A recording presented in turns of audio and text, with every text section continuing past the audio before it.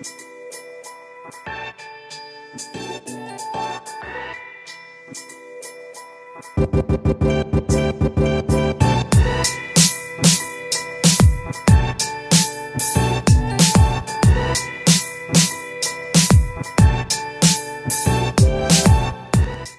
is up, you guys? Sideline Statsman here, and welcome to today's episode of the Pigskin Pulpit. On this episode, I'm talking about two things. One, the head coaching vacancies. The open spots, looking at who's the best fits maybe. We're going to talk about the hirings and even which one was unnecessary and which one was the most deserved. So basically, which one didn't need to happen and which one should have happened sooner. And then I'm going to go into the wild card playoffs, break it down every single game, and then from there, I'm giving you the ins and outs, the advantages, the disadvantages, and who I think is going to win. And at the end, I'm going to do the Change My Mind segment, playoff edition, where I tell you who I believe is going to win the Super Bowl. So stay tuned. If you don't want to listen to any of this, I'm going to put in the hyperlink so you can look at and go to the exact time where I start talking about who's winning the Super Bowl. And then you can yell at me all you want or stop listening altogether. It's up to you. So, without further ado, let's get it started. 4 teams fired their head coach in the last week. The Cleveland Browns fired their head coach, Freddie Kitchens. The Giants fired their head coach, Pat Shurmur. The Panthers fired earlier on in the season, they fired Ron Rivera, who is now coaching the Washington Redskins, after they had fired Jay Gruden not even halfway through the season. And finally, Jason Garrett will not be given his contract extension with the Dallas Cowboys, meaning he will no longer be the coach for that team, which means they will be moving on. They're taking it slow, but he's no longer going to be the coach. So what does this all mean? Let's look at every position here. For the Browns, the simple answer was disorderly. That's the best way to explain what happened when Kitchens was hired. They decided to sign a guy who had been on the previous staff with Hugh Jackson, big mistake, and let him become the head coach. Now, the entire time, he never won over the respect of his players, the trust of his players, even the guys they signed. And because of that, there was a loss in connection, in trust, all of it. It was just missing. It was plain. So for that, the Browns could never get the ball rolling and get in the position they wanted to. It never happened. We were so hyped up saying this is going to be a Super Bowl team, I bought into it. I even said it was going to happen. I said the Browns are going to make the Super Bowl. They were going to make a run for it. Freddie Kitchens getting Coach of the Year. Yes, that was an actual prediction. And I was just so focused and convinced that the Browns were going to do it. And it didn't happen. It just didn't happen. So that is something a lot of us fell for. Those in the AFC North who play them every year, they weren't surprised. Honestly, I don't know. It was just Freddie Kitchens lost the dynamic, and the Browns now have to pray they don't lose any of those players they have and that talent to other teams. Whether it's demanding trades, hitting free agency, not wanting to re-sign, all these things. Players exercising their options. I mean, this is what happened. So the only way to explain Freddie was disorderly. Pat Shurmur, New York Giants. The one word I can use to explain that is it's tough to pinpoint exactly what it is because Pat Shurmur had a lot of flaws that McAdoo didn't have. And I think it was just, I could probably say the answer is bad time. Bad timing. That would probably be the words I would use to explain this because when you talk about timing and everything and just when he came in and took over this Giants team, they just lost Tom Coughlin a few years ago, their most trusted coach who won them 2 Super Bowls, and then they had Ben McAdoo who they expected to live up to that as close as he could. He couldn't do that in the 2 seasons. You have some pretty big shoes to fill. And Ben McAdoo made a lot of mistakes in the structure of the team, and so did the GM. After firing the GM and getting rid of that head coach, they took you in. They took in Shurmur. Pat Shurmur comes in, and he's stuck in a system that's broken. He doesn't have the cap space to get what he wants. He doesn't have the tools necessary to build a team right. The coordinators he hired didn't do the job right. I mean, you heard my rant a few episodes back where I just went in on the offensive line coach for the Giants for not preparing their players against when they played the Jets. That's what I mean. It was a bad staff. It was an indecent situation where you just didn't have the resources you needed to do your job right. And they didn't. Pat Shurmur was set to fail. And unfortunately, that's what happens. It's different from what the Browns went through, where Kitchens was set up for success and he didn't meet the expectations. Shurmur was put in under the guise of high expectations for what they were advertising as large potential, which there was. But the problem was that ownership just doesn't do it right. They didn't build the team right. They didn't make the payments, or as in they just didn't get the players they needed. So, for example, you got rid of Olivier Vernon. You wasted a year of Eli Manning. In the fact where you actually took him out of the game and put somebody else in to take his spot as a starter. That's a lack of trust. I can't go with somebody that does that. And not only that, it was for Geno Smith. You drafted a rookie quarterback this year to help ail that. And he's a very good quarterback. I will give him that. Dave Gettleman did a great job in this draft, no matter what you Giants fans say. He did a lot. And you got to give credit. Give Gettleman time. I'm sure he's going to impress a lot of you. Pat Shurmur now had everything he needed except a strong receiver. He got Darius Slayton. He's been a star. He's going to stay there for a long time. Sterling Shepard just wasn't there. Sterling Shepard didn't do what he had to do to make the system work because he was always hurt. And when a player's always battling injuries, you can't really work with that. Evan Engram, who they drafted 3 years ago under McAdoo, instead of Patrick Mahomes. Y'all know the story. Evan Engram always hurt. Again, can't help Jones succeed. The team can't succeed if conditioning can't get the players healthy and keep them healthy or get them to recover at a good pace. All of a sudden, your defense is ineffective and hasn't been able to improve properly, and now you're seeing your offense stalling where Saquon Barkley, your stud who you drafted 2 years ago, is no longer performing at that level this season. Although he passed over 1,000 yards rushing, he didn't perform it at the level he could have. He could have done a lot more. If it wasn't for that big rushing day he had 2 weeks ago, he would not have even been close to 1,000 yards rushing. This was just a setup for failure, and the Giants owners set it up as potential. You have what you need to succeed when they really didn't, and it put Shurmur in a bad spot. Next thing you know, he's got a worse record in 2 years coaching than Ben McAdoo. From that point on, it was you had to fire Shurmur. Not because he was a bad coach or that he hired a bad staff, which he did, but more or less because you didn't want to see the man suffer anymore from what the ownership was doing to them. So, if there was 2 words to explain it, it would be bad timing. That's what it is. Then, we go into the next one, which is Ron Rivera. Ron Rivera got fired by Carolina. To me, that was completely just, it stunned me. It was stunning. I couldn't believe it. They went 5-7 and they fired him. It made no sense. So if there was one word to describe what that firing, I would say disrespectful. Now, I know it's really harsh of a word to use, but I really do mean it. The Carolina Panthers absolutely disrespected Ron Rivera by firing him when the season wasn't completely lost at 5-7. The man brought you to 4. I'm not even going to go into it. I'm just going to say it.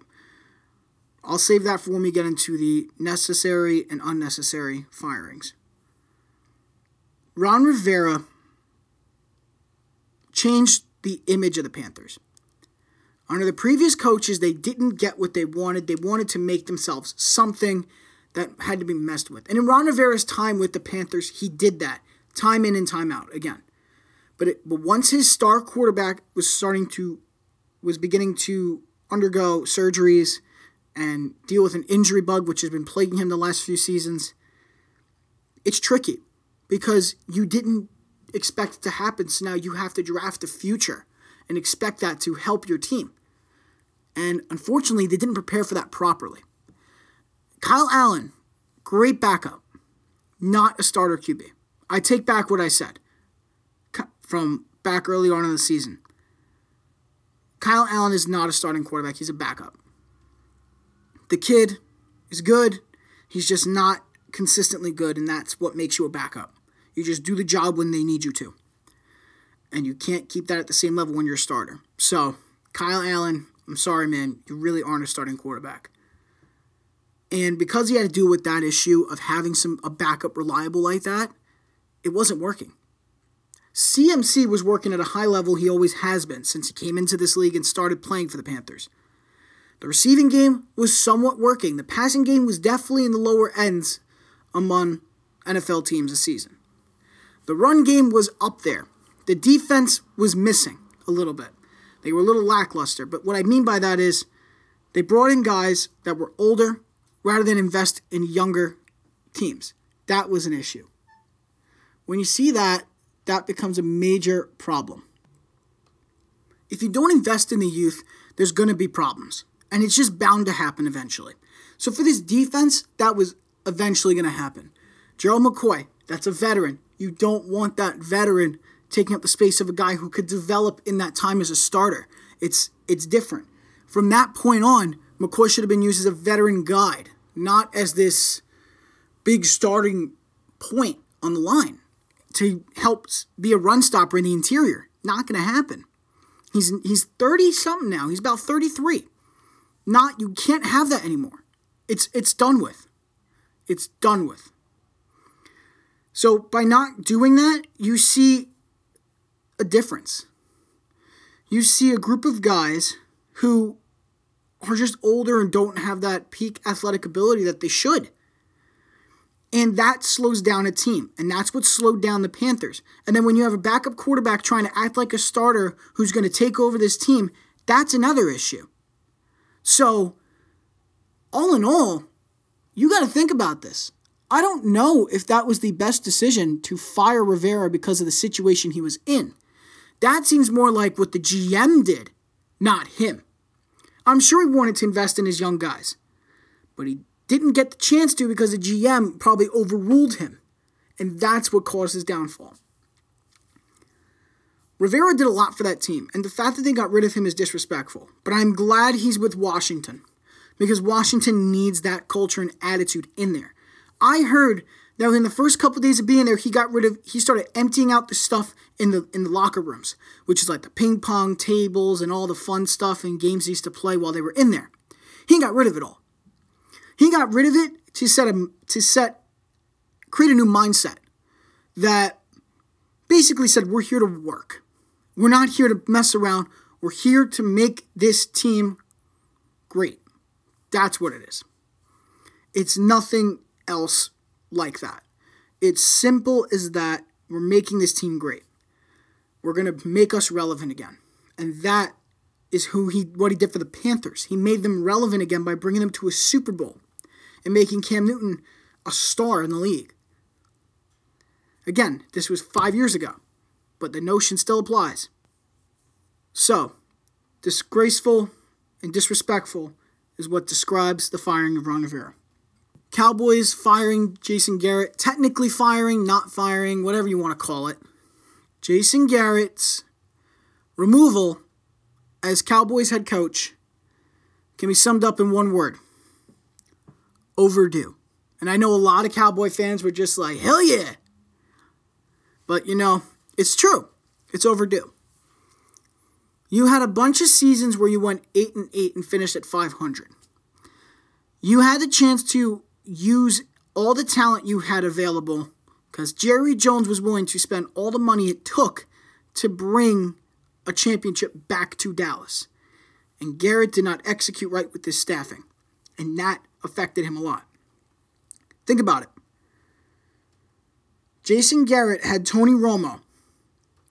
He had Sean Lee. He had Des Bryant. He had Jason Witten for 10 years. He has Dak Prescott, Ezekiel Elliott, Amari Cooper, Cole Beasley. I believe at one point he had Miles Austin. He had that Dallas offensive line that was impenetrable in the 2010s. You really didn't see their rating go below like a 15th overall in the league on that offensive line. They were great. They're going to make all-decade team with two of those players. And yet, with all that talent, you couldn't produce. You couldn't pull out a ring. You got playoff appearances, but you couldn't get a ring. You couldn't finish the job. And when that happens, I can't take you seriously as a coach anymore. You're not getting what you need. I don't care if you make the playoffs again. If you make the playoffs and you can't come out with the ring, and you've been there 4 times before as a head coach, and you've been there for 9 years, I can't have you stay. You're gone. If you're out in the NFC Championship round, if you don't make it to the Super Bowl, you are fired. If you make it to the Super Bowl, then we'll have a discussion about it. Otherwise, you are out. He was held on for way too long. And this was why it was overdue. Doesn't matter where they ranked. Because keep in mind, Dallas had the best passing offense in the league. Had a great running back who went over 1,000 yards once again. They had a receiving corps that worked their tails off this season. Michael Gallup, Amari Cooper. I mean, come on. And then the defense was in the middle. It was average in the league. And even though it was average, you were one of the highest scoring offenses in the league. You were in the middle when it came to defense. That's still enough to make you a playoff contending team. Yet you still finished 8-8. Wow. Honestly,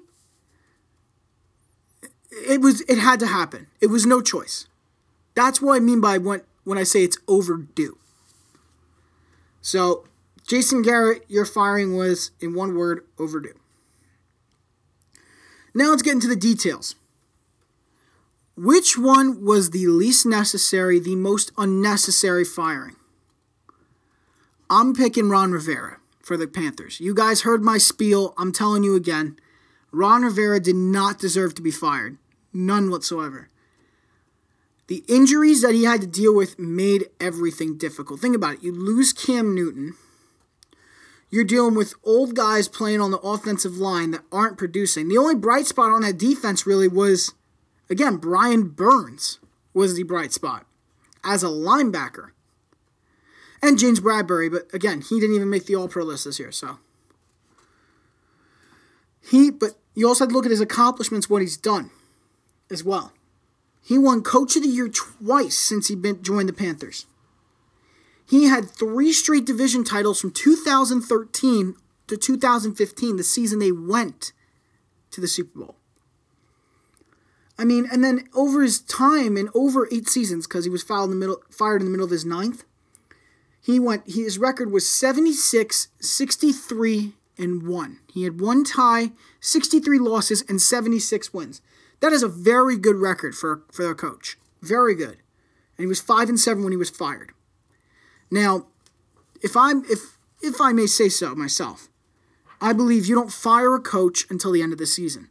You want to make sure he finishes the year and let it go. If you're confident he's not it and you got belief in another coordinator on his staff, that is different. You can fire the coach and keep the staff and promote the coordinator there. That you can do. But if you're just getting rid of a coach mid-season, either you are really, really pissed off at him, or you're looking to hire somebody else. And they fired him mid-season. It made no sense. And that was just the breaking point for me. That was unnecessary. You could have waited till the end of the year.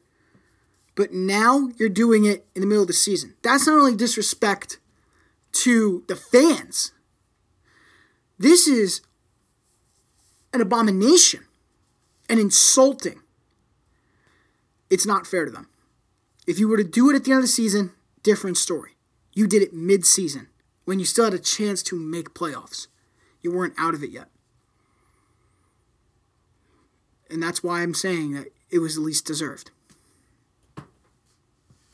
As for the one that should have happened sooner, I talked a lot about Jason Garrett, and I'm pretty sure you think I'm going to pick Jason Garrett. Nope. No, not Jason Garrett.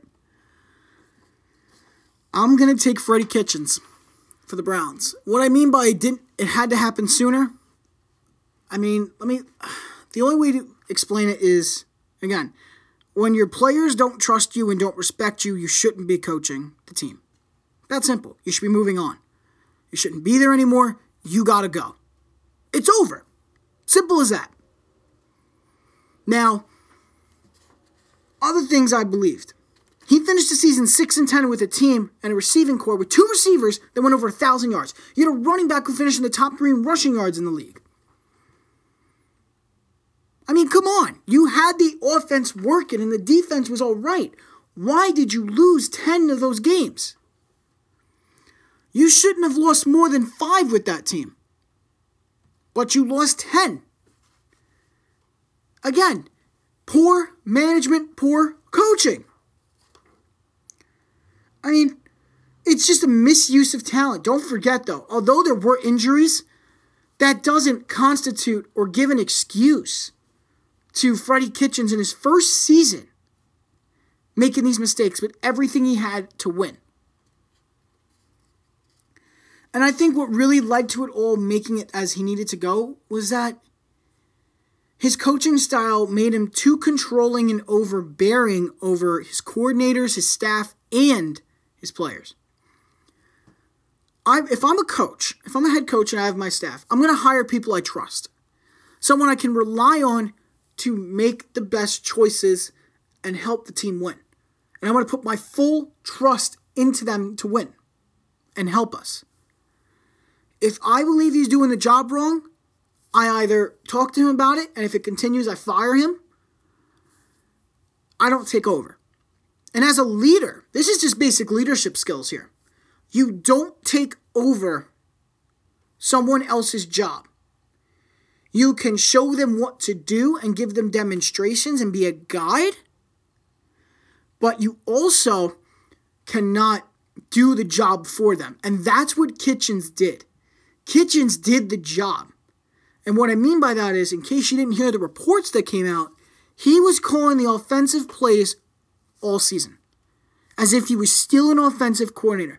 By not getting into the mentality that he is a leader now and he has to run this team, he caused this team to stall in their development. And that not only got him fired, but it got John Dorsey fired, who I still believe should not have been fired. He brought everything they needed to win. It was just a bad choice in coaching. In this case, Freddie Kitchens had to go sooner. You could have probably done it mid-season after everything you saw, but at the end of the day, he finished the season, he was out. Simple as that. And I support the decision wholeheartedly. And I now pray that Odell Beckham, Jarvis Landry, and all the other guys over there that want out of Cleveland decide to stay. Because I apologize for you and for these coaches' behavior and how they treated you on that team. It was unnecessary and it was wrong. You guys deserve better than that. And I hope that Haslam picks the right guys to take over. You guys have a bright future in Cleveland. Let's just hope Haslam does it right and gets the right guys in there to help you win and get there. So yeah, most deserved firing was Freddie Kitchens, least deserved Ron Rivera. So that's it on the coaching carousel. We're still waiting on more reports in case other coaches get fired. Still in the hot seat. Don't know yet. Which now brings us to the wild card round weekend. So happy. I'm so happy playoff time's around because this is when I get so excited and I get all jittery. This is what gets me happy and hype. I get excited when playoffs come in because you never know what's going to happen. So, I'll start off with this. The first game I'm going to do Saturday's games, I'm going to do Sunday's games. That's how I'm going to break it down. And at the end of my breakdowns, I'm going to tell you who wins the game. The Bills are playing the Texans in Houston. The Bills are the 5th seed, and the Texans are the 4th seed. The Texans are getting J.J. Watt back, so that's a big help to them, gives them a big boost in providing pressure onto Josh Allen. Great addition, great timing for him to come back. Now, from the statistics side, let's talk about it this way. The Bills' run game has been the biggest bright spot on this team outside of their defense. The offense runs on the performance of Singletary and Gore. If they get stuffed, the team stalls. The Bills have also given up, and on the note of defense, the Bills give up the 2nd least points in the NFL. Now, when I put into perspective how great that is, it's great. Overall, that defense is ranked like 3rd overall. They got a great run defense, legitimate pass defense, as in like top 10. And, I mean, how do you beat that? When you're going up against a team that you're facing off against Tre'Davious White versus DeAndre Hopkins, I mean, how could you not love that battle? It's going to be great. Now, from there, you got to look into it from here now. Great thing we're talking about the defense and how they can stop the Texans. But it doesn't help when your offense ranks 23rd in points scored. Out of 32 teams, you rank 23rd. And it's not mainly because of the run game, it's your pass. The pass game is not working. As great as Allen is talent-wise, and as great of a season as John Brown has been having, where he surpassed 1,000 yards receiving, I still got to put out there, because, I have to, that they're not throwing for a lot of yards, guys. They're not throwing for a lot of yards. Their offense is, again, carried by the run game. Their offense is mediocre. That's as simple as I could put it. They have some talent there that they can use. But if they want to win this game, they got to use it right. So, if the Bills want to win this game, that pass game needs to step up here. It needs to step up. The passing game needs to step up. And the reason why is because, think about it, they're 24th overall in the NFL as a pass defense. So that would be, and this would technically be the week to do it. So this is technically an advantage week for the Bills. And why? Because the Texans' passing defense is ranked 28th in yards allowed, and the pass defense itself is ranked 29th. This is the week to exploit that. This is the week where you go in and you pummel them. You abuse the ball deep downfield. This is the week to do it. You got an injury-prone secondary that is just riddled with problems. You can definitely take advantage of that. So Josh Allen, look to focus on routes downfield that go for at least 15, 20 yards. Look for those plays because that's where you're going to see the mistakes. The injuries to the secondary, with Jonathan Joseph still battling an injury and Deshaun Gibson out for the rest of the year, this is big. This is your advantage point.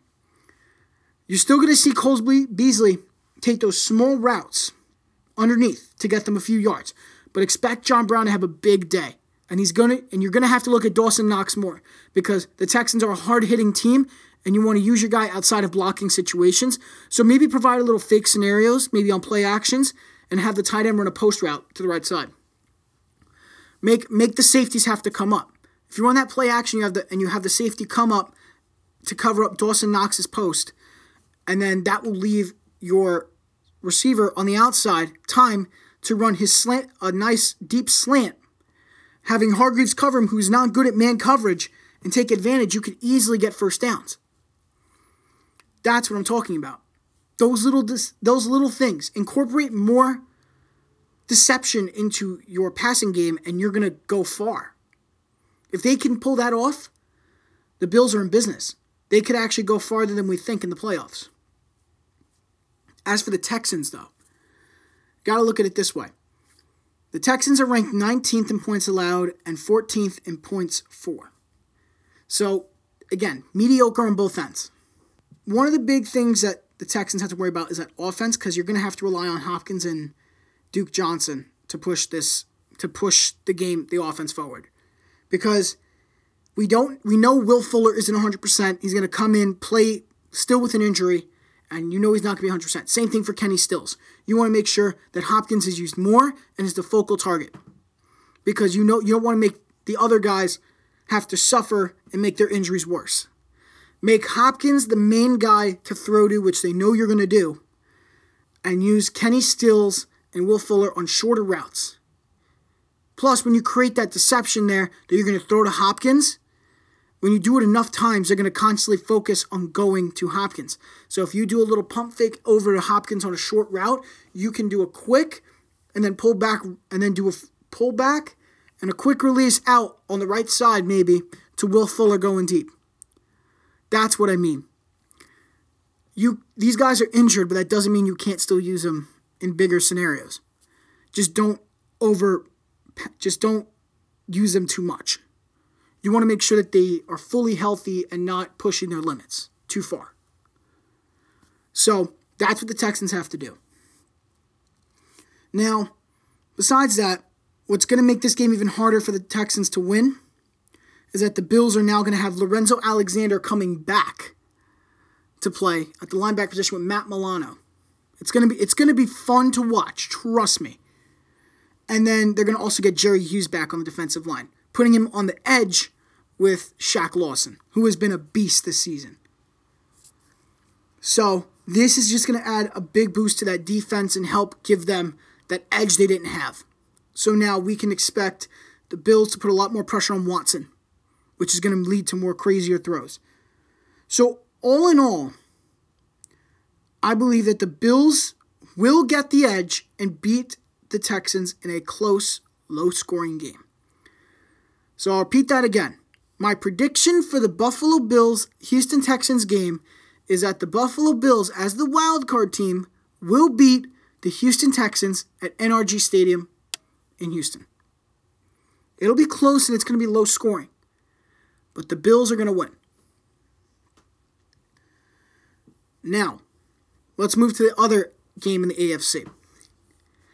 The Titans versus the Patriots. Tennessee is going to have to travel to New England to Gillette Stadium to take on Tom Brady. And a all too familiar scene. Now, I know a lot of people are saying already, I've seen a lot of people say that the Titans have this in the bag. I've seen people say that you can't doubt playoff Tom Brady. Both points are valid. Now, what do I mean by that? Tom Brady is different in playoff mode. It's hard to beat him in the playoffs. Very difficult. In terms of the Titans winning, it's a very big likelihood because the Titans have just been dominant in the run game, and although the Patriots' defense has been great, they haven't been playing good teams. The strength of schedule compared to the Titans for the Patriots is lower. The games that the Patriots have won have been easier games than the games that the Titans have had to play. So, let's break it down starting with the Patriots because we'll save the Titans for last. So the Patriots have injuries on defense that could really hurt them. They have injuries involving Jason McCourty, Terrence Brooks, and Jamie Collins, who are all listed as questionable for the matchup, which means even if they were to play, they're not going to be 100%. So you have to think about that too and take that into account. If they're not 100%, it gives the Titans an opportunity to exploit that pass defense, who has been so good all season. We already know Stephon Gilmore is going to lock up A.J. Brown and find ways to make the rookie create crucial mistakes. And this is where the Titans will have to refer to their other receivers and their tight ends as well. But let's keep going on the Patriots note here. Now, the only way I can see the Patriots winning this game is if they target the matchup between Edelman and Adoree Jackson. So, the Titans have injuries on their own. They have their own injuries involving their corners. Keep in mind, Malcolm Butler's out for the year, so he can't play. So, Adoree Jackson's the main corner. Adoree Jackson's going to have to take on Edelman. And although Edelman's a small guy, he can easily beat out Adoree Jackson with his speed and just the quick cuts he can make. As much as I don't believe Edelman's a Hall of Famer, outside of his playoff record, I do believe he is talented and he can beat out Adoree Jackson because of his veteran experience, in the playoffs especially. Now, on top of that, the Patriots need to get Sony Michel, active in the run game. And the only way you can do that is if you pray Marcus Cannon, the offensive tackle, is good to go. He's great in run blocking schemes, especially where you have to shift him out of position and run to the outside to pick up a linebacker on the block. That is especially big. I'm telling you, Marcus Cannon, if he doesn't play, big problems here for Brady and for the running backs. They have to pray he's healthy. Now, as well as that, the number one thing at the end of the day for the Patriots to do is get pressure on Tannehill. Number one thing. Tannehill has done so well because the pressure has not been immense and hard-hitting on him. Although that Titans offensive line is not good, it's not bad either. It's right in the middle of like the average offensive lines and the bad offensive lines. It's like in the middle of that. So it's like kind of bad. That's what it means. And I know my vocabulary right now I'm using isn't specifically appropriate or professional, but I'm telling you that it's like this offensive line isn't good, but it's not bad. So it's like average, if you want to use that then. Or lackluster, maybe that's a better word to use. So the offensive line ranks in the bottom half of the teams. So because of that, you can definitely create pressure, get advantage of Conklin, maybe use some blitz formations in the box sets. Use that to kind of confuse Ryan Tannehill, make it harder to use the receivers that are healthy, and that should help. That should help them and help the Patriots lock up a win. Now let's shift to the Titans here. The biggest problem for the Titans here, once again, is that they are depleted at receiver, which is now going to hurt the performance for Tannehill. Or could. We don't know what's going to happen. He will not have Adam Humphries, his top guy he uses in the slot, and he will not have Khalif Raymond, who he also uses on the outside as a backup role to Tajae Sharpe. So they're now depleted not only at the receiver position, but in the depth itself. So that, because the only receivers I could tell you moving forward are A.J. Brown and Tajae Sharpe. I'm sorry. I don't know. It's hard to say that name a little bit. Tajae Sharpe. Those are the two guys that he's going to focus on. Which is where I say incorporate Jonnu Smith more. Get Jonnu Smith, the tight end, more involved in the offense. Maybe have him in situations for play action. Pick up a block. Push him back a little bit. Then do a swim move over the top. And then run a post-in route. So that means he runs up off that swim move. He takes about 10 steps up the middle and then cuts into the interior of the field going to the opposite sideline. That's why I call it a post-in. So an in-post, if you want to call it that way either, is just basically he runs a post route closer inside than he would if he was running from the outside. So I'm saying Jonnu Smith does it off a block as Tannehill runs a play action where he hands it off to Henry on the right side, fakes it, spins to run left side, and he can catch Jonnu Smith running the post and throw it over to him, running. Easy play, get a nice first down, nice chunk of yardage. That's an example of using Jonnu Smith on a larger scale. So think of it that way. Jonnu Smith has to be used in more situations because they don't have Delanie Walker either. So if the Titans want to win, they got to incorporate Jonnu Smith, and they also got to hope that Henry can get over 100 yards. Like I said, this Patriots run defense is very good. So because it's so good, you need to make sure that Henry gets everything he needs, maybe use more fullback sets, and make holes and open up holes so that Henry can at least get nice chunks of yardage to help advance the ball and keep the pressure off Tannehill. As long as Tannehill is under pressure, they can't win the game, and he's always going to be panicking, and it's only a matter of time before he makes a mistake, as of every quarterback. Tannehill's the highest-rated quarterback going into the playoffs. Highest-rated quarterback. You could possibly see him win a Super Bowl MVP if the Titans make it. Again, big if. But the other thing I noticed is Arthur Smith, if you don't know who that is the offensive coordinator for the Titans. He should continually mix up the game plan to keep the Pats defense on the toes. So that would mean do a run play, for example, on first down, up the gut like they would expect. Second down, do it again. Third down, do a here what you're going to do is you're going to do a play action on the same play. Same exact play.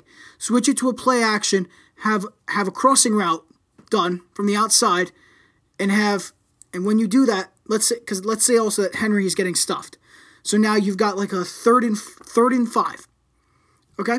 So now use a play action on the same thing. So I'm saying a halfback gut, which means he's just running up on the right side of the center as it should be laid out. He fakes it. He takes it, he runs it backwards, comes back, sets his feet out deeper outside the pocket, more of in a shotgun formation really. And you got the two main receivers crossing. You're probably not going to get them. His secondary target is going to be Derrick Henry on a little hook. He comes up the gut after they realize he doesn't have the ball. Comes through them. Gets just behind, maybe about 6-7 yards, which is enough to get the first down. Make a quick cut around and stand there, wait for the ball. If he sees he's under pressure, he can improvise, cut out left. If he wants, he can create a little route where he runs right. So that would mean instead of running that little hook, that point where he would hook, he would instead cut and run towards the sideline on the outside, going towards the right. These little things, he can use that to drop it into that drag route or Henry's route. So Henry still gets the ball, but it's no longer as a run. He gets it in a passing situation. These little confusing moments you can create could help out a lot. So that's a big thing for the Titans. So all in all, I believe the Patriots are going to win this in a close one. Patriots win it. Done. Over with. It's going to be close. Like I said, this is going to be a contested game. Not like when Mariota went up against him a few years ago. Not the same. Titans will not win this game. Patriots win it in a close one. Which now brings us to the NFC. Vikings taking on the Saints here. Big note here.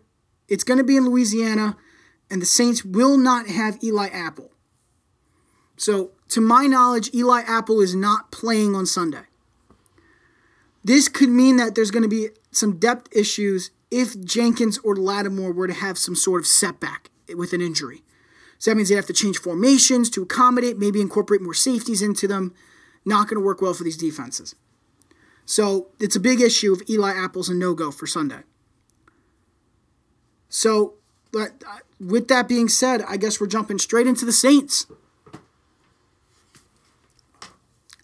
So the Saints have to rely on zone blitz situations. I know it seems like I'm not really going deep into this, and I'm not really going really too much into the Saints itself, but I'm just going to go into how they can win this. The Saints can win if they rely on zone blitz situations, because if they want to beat the Vikings, they got to make sure they go after that pass defense, okay? So the big thing is Kirk Cousins does not do well in primetime games. We know this. And he's not good when he's under pressure. So if he doesn't have time to get the ball out, he's going to panic. He's going to make really bad mistakes. So a great example of this, you have the Saints would bring up, let's say, Marcus Williams in a strong safety blitz. So you would use that, and he would come up, make a little deceiving play. If he sees something off, he can drop back into a spy situation. And then from there, you watch Cousins drop back. And by using that zone blitz situation, doing that would really help out a lot. Because then that point, Kirk Cousins doesn't know what to do. He's got Stephon Diggs, he's got Adam Thielen, he's got all these great receivers. But now he's panicking because he doesn't know what to do, because he doesn't know what the defenders are going to do. He's lost. And in that clouded moment, that's when Cameron Jordan can come up and make a big play off the edge and hit him and drop him for a sack. Either that, or he's going to let that ball go to a bad route where it's going to get picked. that's a big moment into how we can get it. So you also want to think about this in another way. The Vikings don't have a very good run defense. Their run defense is very good. And also the Saints are 12th in turnovers in the league. So they can use that advantage of being able to force turnovers to help them.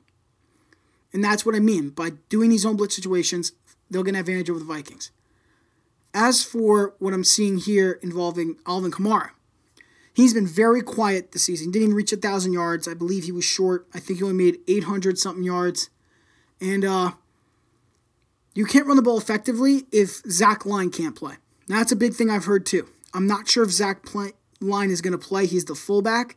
And when you use him in the fullback set, it really helps Kamara because Kamara's not really strong power back. Alvin Kamara is more of that speed guy, gets you off the edge. He's better off in like a West Coast offense. Not really in a power situation. Their power back was Mark Ingram, but he's no longer on the team. He's with the Ravens. So Zach Line, if he can't play, they're in a lot of trouble. That means Kamara can't run the ball, which means Brees is going to be throwing the ball all day. And then that's going to tire him out, and it's going to put them in a worse situation. Now, for the Vikings here, they're not expected to have Andrew Sendejo, Stephen Weatherly, or Mackenzie Alexander ready for Sunday, which means they're losing a big corner there in Mackenzie Alexander, which means Holton Hill and Mike Hughes would be the backup corners in the situations where Trey Waynes couldn't go or the other starter. So this would mean from here that the Saints can really use that to their advantage if they run it right. Because Michael Thomas is going to be out there all day. He's going to be catching passes like a maniac. Got to find a way to isolate him too. So they can win if they continue to use zone disguises with the safeties to force Brees to misread defense. That's what I noticed. When Brees makes a bad decision, it's because he didn't read the defense right or he didn't make an extra read. So that's what I mean. When you run like something like a disguise where it looks like you're going to do cover 4 and you're going to back him up, which means you can get him up short, and then the disguise falls apart and it turns into a cover 2 man, that's what I mean. Watching the audible happen. And then if Brees doesn't catch up on that, that's an advantage to the Vikings, who can now use that man coverage to pick up. That's what I mean. When you create those cover disguises situations, that is going to create a lot of mistakes for the quarterback, and the Vikings can take advantage, get turnovers, open up opportunities for Dalvin Cook to run the ball. Big thing. They got to focus on that too. So at the end of the day, I know I just made like a whole answer spiel. It wasn't really focused for the Vikings. And the reason why is because no matter what, the Saints are winning. The Saints are going to win the game. Cousins can't win primetime games. That's simple. He always proves to be missing that big star factor when it comes to primetime games. So, sorry, Kirk Cousins, you're out. Saints win. This leads up to the final game now. The big game, the one that everybody's writing off, Seahawks-Eagles. Everyone's writing it off because, the Eagles, they're 9-7. They won a division. They got their home game at Lincoln Financial Field. Yeah, okay. You need to understand here. The Eagles are a very good team at home. That evens the playing field. If you ask me, this is a 50-50 chance game. You got to look at the statistics here. You got to look beyond the common knowledge and what the fans are saying. You got to start thinking for yourself. Don't go into that mob mentality with the fans or the analysts. You got to start thinking for yourself. I'm here to provide you information and my take on what they need to do and other ideas. I'm not telling you what to believe. That's a big difference here from other analysts. I'm going to give you the information. I'm going to give you ideas. And then you're going to make decisions on your own and formulate your own thoughts. That's the thing. So, let's get that out of the way. So, I really do believe this is a 50-50 game. The Eagles, obviously, we know they're dealing with a depleted receiving core and that it could be without their star rookie running back, Miles Sanders. Miles Sanders is dealing with an ankle injury. When he was asked about it, he said he should be good to go, but just in case, he's still listed as questionable. In the event he has a setback and can't play, they're in a lot of trouble, the Eagles. So, in this situation, Wentz is going to have to be the key to everything. If it wasn't for Wentz, this passing offense would not be where it is. Even with all the injuries they've suffered, this passing offense is still just on the borderline of number 10 in the league. Not a joke. I looked it up. It's like number 10, number 11, around there. And that's because of Wentz himself pushing this game so much farther and this passing game so much farther. In order for them to win, obviously you got to protect Wentz at all costs. Wentz is your team. Lose Wentz, lose the game. Josh McCown ain't saving your game. So again, lose Wentz, you lose everything. Now, with this means the Eagles can win. They can win. But only if they can lock down DK Metcalf and Tyler Lockett. That means create situations where the corners like Jalen Mills would have to come up and they would have to keep press coverage on DK Metcalf. Maybe not in man-to-man situations, but maybe in others. More in maybe zone coverages where you drop back maybe about to the first down marker, about 10 yards. Keep an eye on him. If he makes a cut, you follow him. And then if you see he's looking his direction, jump it. Like that stuff. Stay on him the entire game. Now, another way is if they play more to the line of scrimmage on runs. So, a lot of things I noticed with the Eagles is that when they're dealing with a team that's pass heavy, they're going to play farther back. But they have Marshawn Lynch and they plan on using him more. Same thing with Eric Homer. Travis Homer. Correction. I'm thinking of Hosmer from baseball. Travis Homer. Play up on him. They're going to be using them a lot more than you think. So you got to be ready for that. On first down situations and especially on second down. Second down, play your linebackers up closer. If you see switching it out to make it a wider set, you drop them back. Easy calls, easy reads. Got to do it. That's the only way you're going to keep them from having big plays happen. Play more to the line. As for the Seahawks, though, they're going to have a much-needed boost to the defense in both the secondary and on the line. They're getting back Jadeveon Clowney and Quandre Diggs. Quandre Diggs is back to work in the safety position. Yes, great thing for them. It means that they can get more pressure now and use him in more sets and use more scenarios properly, more different plays to create more pressure on Wentz and abuse that offensive line. One of the big things I noticed that Lynch's experience is going to help Travis Homer exploit the Eagles and make large breakaway plays. So if Lynch is noticing a tendency with the Eagles, he's going to tell Homer so Homer can go in and he can just wiggle his way through and pull that deception and use that crazy speed he's got to get around and make plays happen. Just like Marshawn Lynch used to. So the big thing I took away from this is that the Seahawks can win if Ken Norton decides, who is a defensive coordinator, decides that he's going to run plays that will confuse the inexperienced receivers that the Eagles will have to on staff Sunday. Because keep in mind, they still don't have Nelson Aguilar, no Deshaun Jackson. Their main star receivers are not in. This means that if they don't have those star receivers, they're going to be a little on the weaker side. So that's the advantage there for the Seahawks and Ken Norton.